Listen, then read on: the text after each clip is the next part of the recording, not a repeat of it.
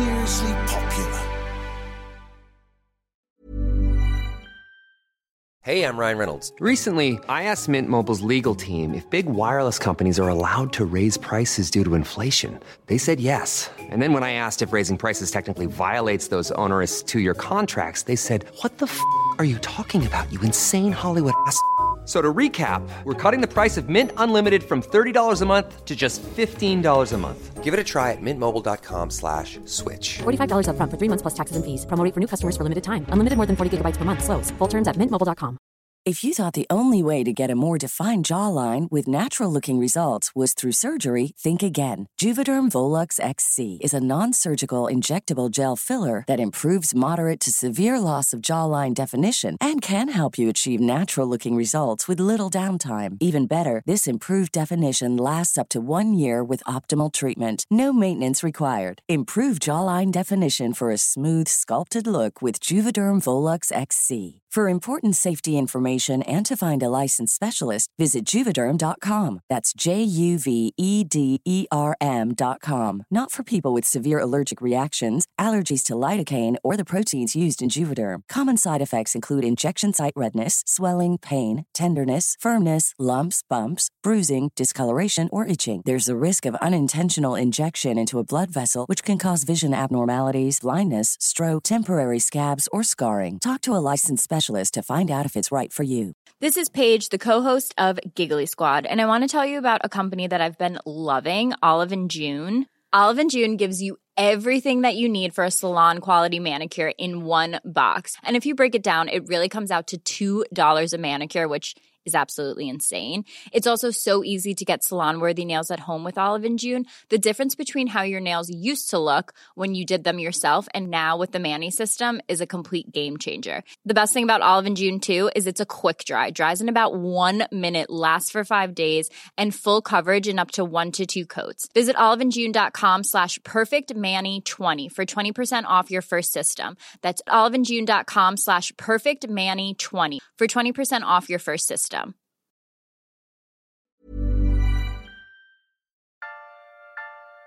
Lucy Letby is accused of the murder of 7 babies and the attempted murder of 10 others. While she was working on the neonatal unit at the Countess of Chester Hospital. Letby denies all of the charges over the incidents. Lucy Letby was the only person working on the night shift. It was alleged in court that their mother was apparently told by Miss Letby, "Trust me, I'm a nurse."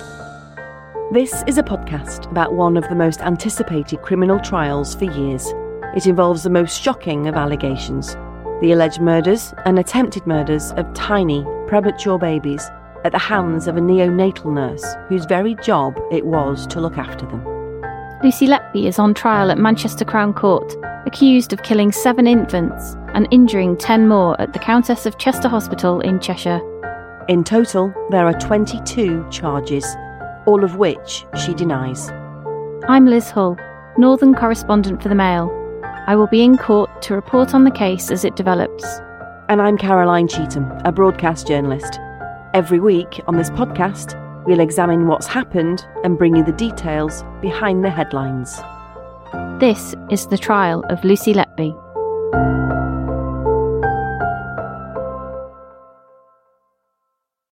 The case against Lucy Letby is that she murdered or tried to kill 17 babies while she was working as a neonatal nurse at the Countess of Chester Hospital in the northwest of England.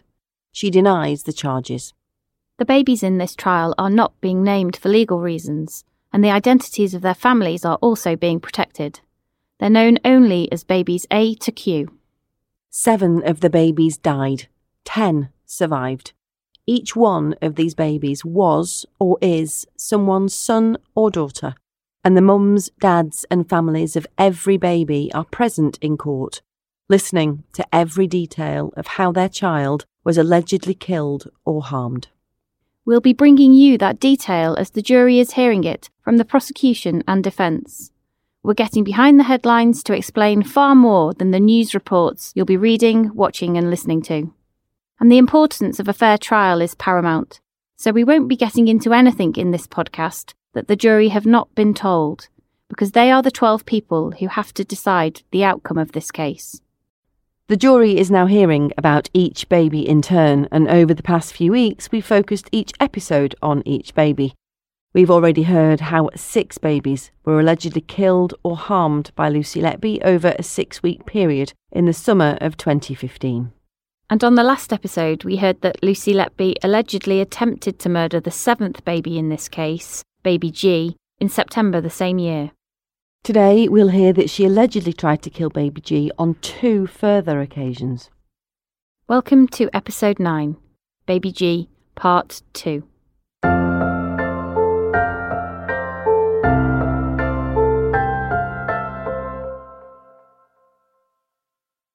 So Liz, we're on to the second part of episode 9.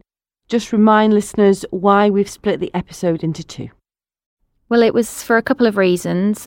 Firstly, because of delays in the case due to a juror being poorly with COVID, and secondly, because the alleged 3 attempted murders happened on 2 separate dates, 2 weeks apart.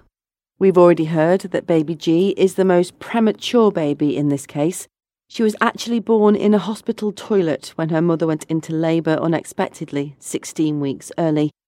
We've heard that she was on the margins of survivability, weighing a little over 1 pound when she was born at the end of May. That's right, Caroline, she was tiny, but she was a fighter, and it's the prosecution case that she was stable and progressing well when Lucy Letby first tried to kill her on September the 7th. And this date is significant, Liz, because it was baby G's 100th day of life, a massive milestone. And the nurses had put up a party banner and brought in a cake to celebrate. But before they had time to celebrate at all, baby G collapsed. It's alleged that in the early hours of September the 7th, Lucy Letby overfed her with milk and also injected air into her stomach via her nose tube, causing her to vomit violently and stop breathing. She was so poorly that doctors at the Countess decided she needed to go to Arrow Park Hospital on the Wirral for more specialist care. And that's where we left it last week, Liz. Baby G had returned to Arrow Park. Yes, she was there for 8 days and treated for an infection. And when she came back to the Countess, she was breathing for herself. So over the next few days, doctors treating baby G thought that she was doing well. In fact, she was well enough to be nursed in nursery 4. And that was where the least sick babies on the neonatal unit were cared for. And by September the 21st, doctors were preparing to give her 3-month vaccinations. And Liz, just explain why this date is another significant date for baby G. So the jury have heard that September the 21st was actually baby G's due date. That's the day she should have been born if she hadn't come early.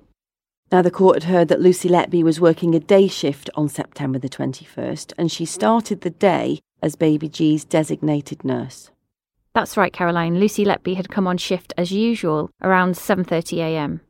And jurors have heard that on this day the unit was busy.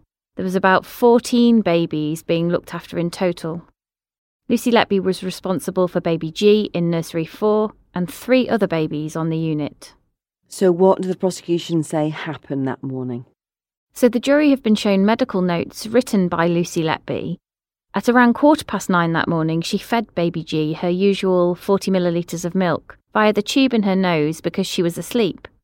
Then, just over an hour later, baby G vomited twice, stopped breathing for around 10 seconds, and the oxygen levels in her blood dropped dangerously low. Her heart rate also surged, and it was noted that she was pale and her tummy looked more swollen than normal. A junior doctor called Dr. Peter Fielding, who was on his morning ward round, was called to review baby G. But by the time he arrived a few minutes later, she appeared to have recovered, without any need for help, and had stabilised herself. And it's the prosecution case, Liz, that like she'd done a fortnight earlier on September the 7th, Lucy Letby caused this collapse by overfeeding baby G and injecting air into her tummy. They say this is the second time she tried to kill her. After baby G's collapse, doctors began trying to work out what had caused it. They stopped baby G's milk feeds and ordered x-rays and blood tests. They also decided she needed intravenous fluids and antibiotics in case she had an infection. A decision was also made to try and move her to the intensive care room, nursery 1, for one-to-one care and closer observation, and another nurse, who we can't name for legal reasons, became her designated nurse. But before she could be moved into nursery 1, The doctors needed to insert a cannula into baby G so they could get these fluids and medicines into her bloodstream. The court heard that several attempts were made by different doctors to find a suitable vein, but because she'd been so poorly and previously had lots of treatment, this proved tricky. Eventually, the most senior doctor in charge, that's consultant paediatrician Dr. John Gibbs, and another registrar, Dr. David Harkness, were both called to help. They arrived in Nursery 4 shortly before Hoppers 3, and because there were at least 2 more babies in cots in the same room, a portable privacy screen was put up around baby G while they carried out the difficult procedure. Jurors were told they eventually managed to get the cannula into baby G's left foot at the 7th attempt. Baby G's mum left the nursery while this was going on. Baby G's designated nurse also went out because she was looking after another baby elsewhere, and the doctors left the room once the cannula had been inserted. Moments later, Lucy Letby, who was looking after at least 2 other babies in the same room, was calling for help after baby G collapsed again. Baby G's designated nurse gave evidence that she was called back into Nursery 4 by Lucy Letby. She said as she got to the door she saw Lucy Letby beside baby G, giving her rescue breaths with a mask because her oxygen levels had dropped again. The privacy screen was still up, but she said a machine, which was supposed to monitor baby G's heart rate and oxygen levels, was off. This was not normal protocol, she told the court. She said, Lucy Letby said baby G wasn't breathing. I could see she wasn't. She didn't look well at all. She was a pale colour. She wasn't moving. The monitor wasn't on. The actual physical screen was off. It was a black screen, which meant it was off.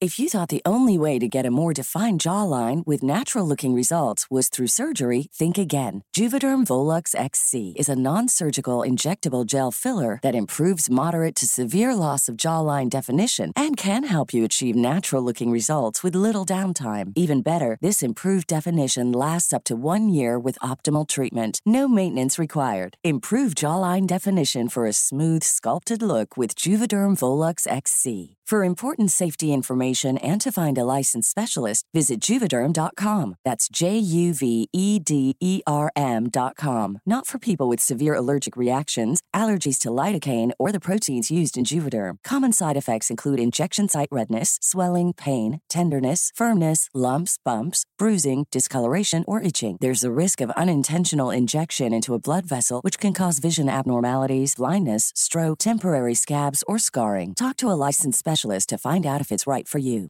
Hey, I'm Ryan Reynolds. At Mint Mobile, we like to do the opposite of what Big Wireless does. They charge you a lot, we charge you a little. So naturally, when they announced they'd be raising their prices due to inflation, we decided to deflate our prices due to not hating you.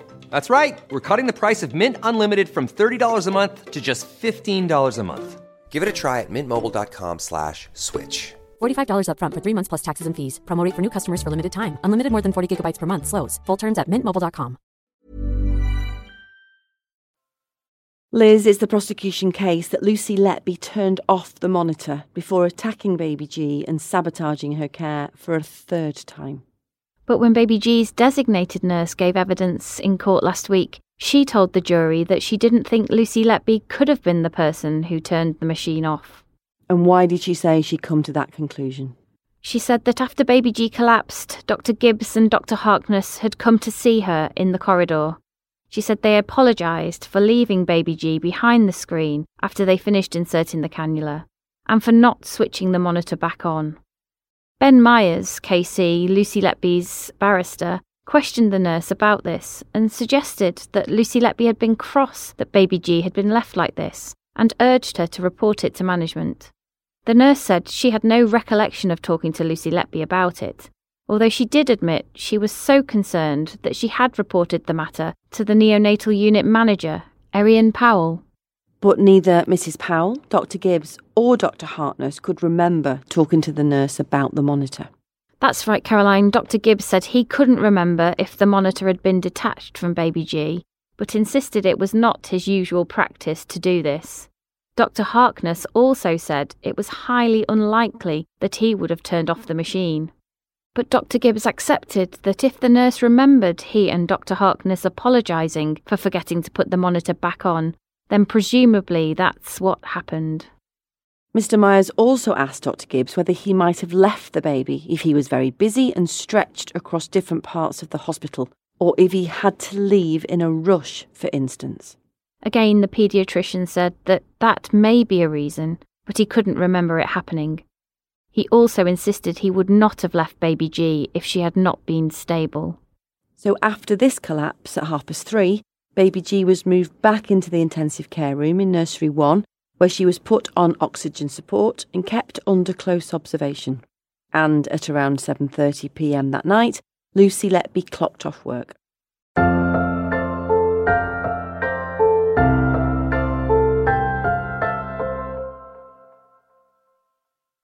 So, Liz, we've heard a lot from the prosecution about these final 2 attempted murder allegations, but why do the defence say Lucy Letby was not responsible?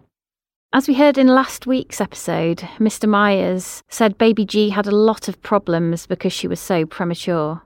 He pointed out that when she came back to the Countess, she'd been diagnosed with reflux, which is a common problem which causes babies to bring up their milk.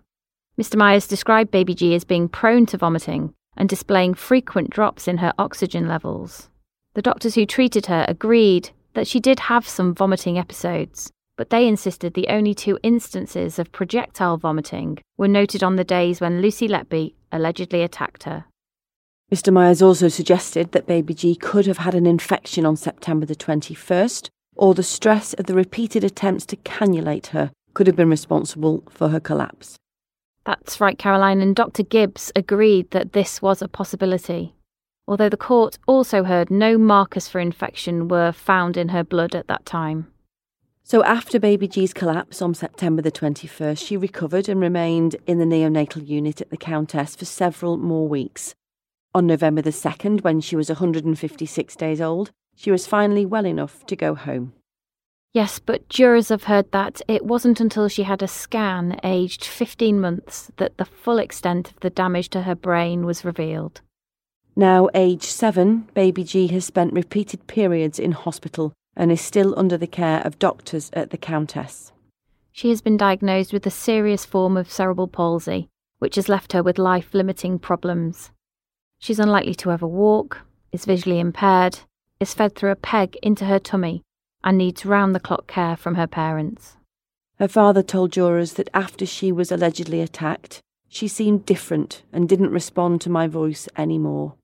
We do not know what her life expectancy is.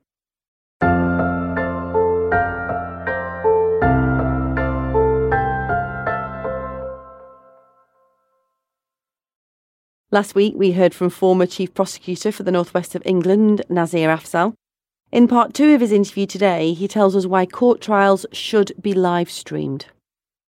One way of tackling public confidence or lack of public confidence, but there's only one way really, is transparency.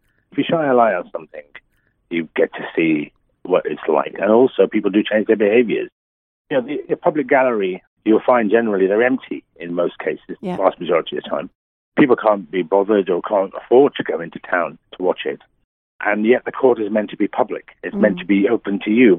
And it would demystify it, wouldn't it? You know, unless you're involved in a case, most ordinary people don't set foot in a courtroom unless they get called for jury service. And there is a bit of, I don't know, you see witnesses come and give evidence who look absolutely terrified because they've no idea what to expect. Lawyers and judges don't like the idea of streaming. I wonder why, hey?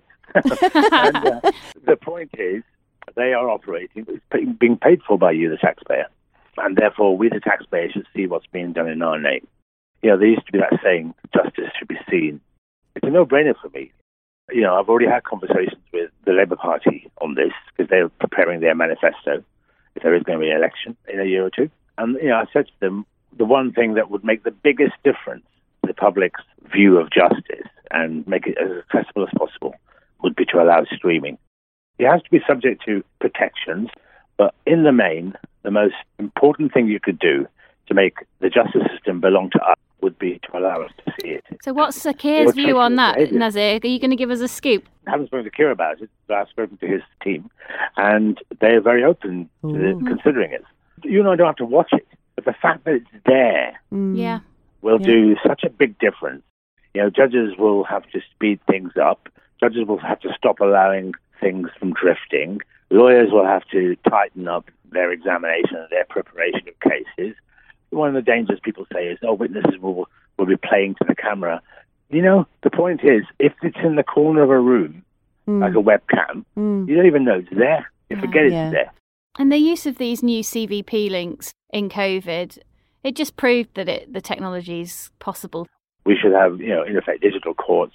We should allow people to see what's going on. You should be allowed to give evidence from your bedroom or from your workplace. It normalises it, doesn't it, as well, then, I suppose? 100%. There are all sorts of answers to all of the questions that people pose. Part of the reason for the podcast, obviously we're pushing a few legal boundaries, I suppose, by covering an ongoing trial on a podcast, but we felt it was important because of exactly what you just said around giving witnesses a voice, giving victims a voice, giving the process a voice, because you've got that thing with a long trial where we, media, go into the beginning, opening statement, rock up a couple of times in the middle, and then come for the defence, and then at the end. And actually the detail of the process is lost. The Americans have got this. The default is that all cases will be visible. Thank you for your time. That was absolutely fascinating. Thanks so much. Perfect. You're welcome, both. Yeah, brilliant. Yeah, thanks so much, Nazir. So that's it for episode 9.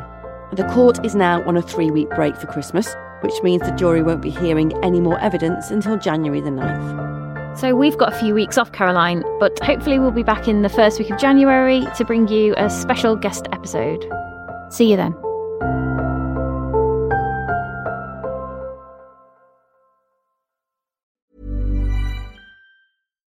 Botox Cosmetic, out of botulinum toxin A, FDA approved for over 20 years. So, talk to your specialist to see if Botox Cosmetic is right for you.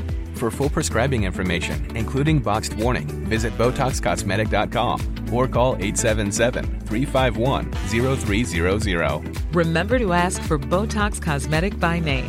To see for yourself and learn more, visit BotoxCosmetic.com. That's BotoxCosmetic.com.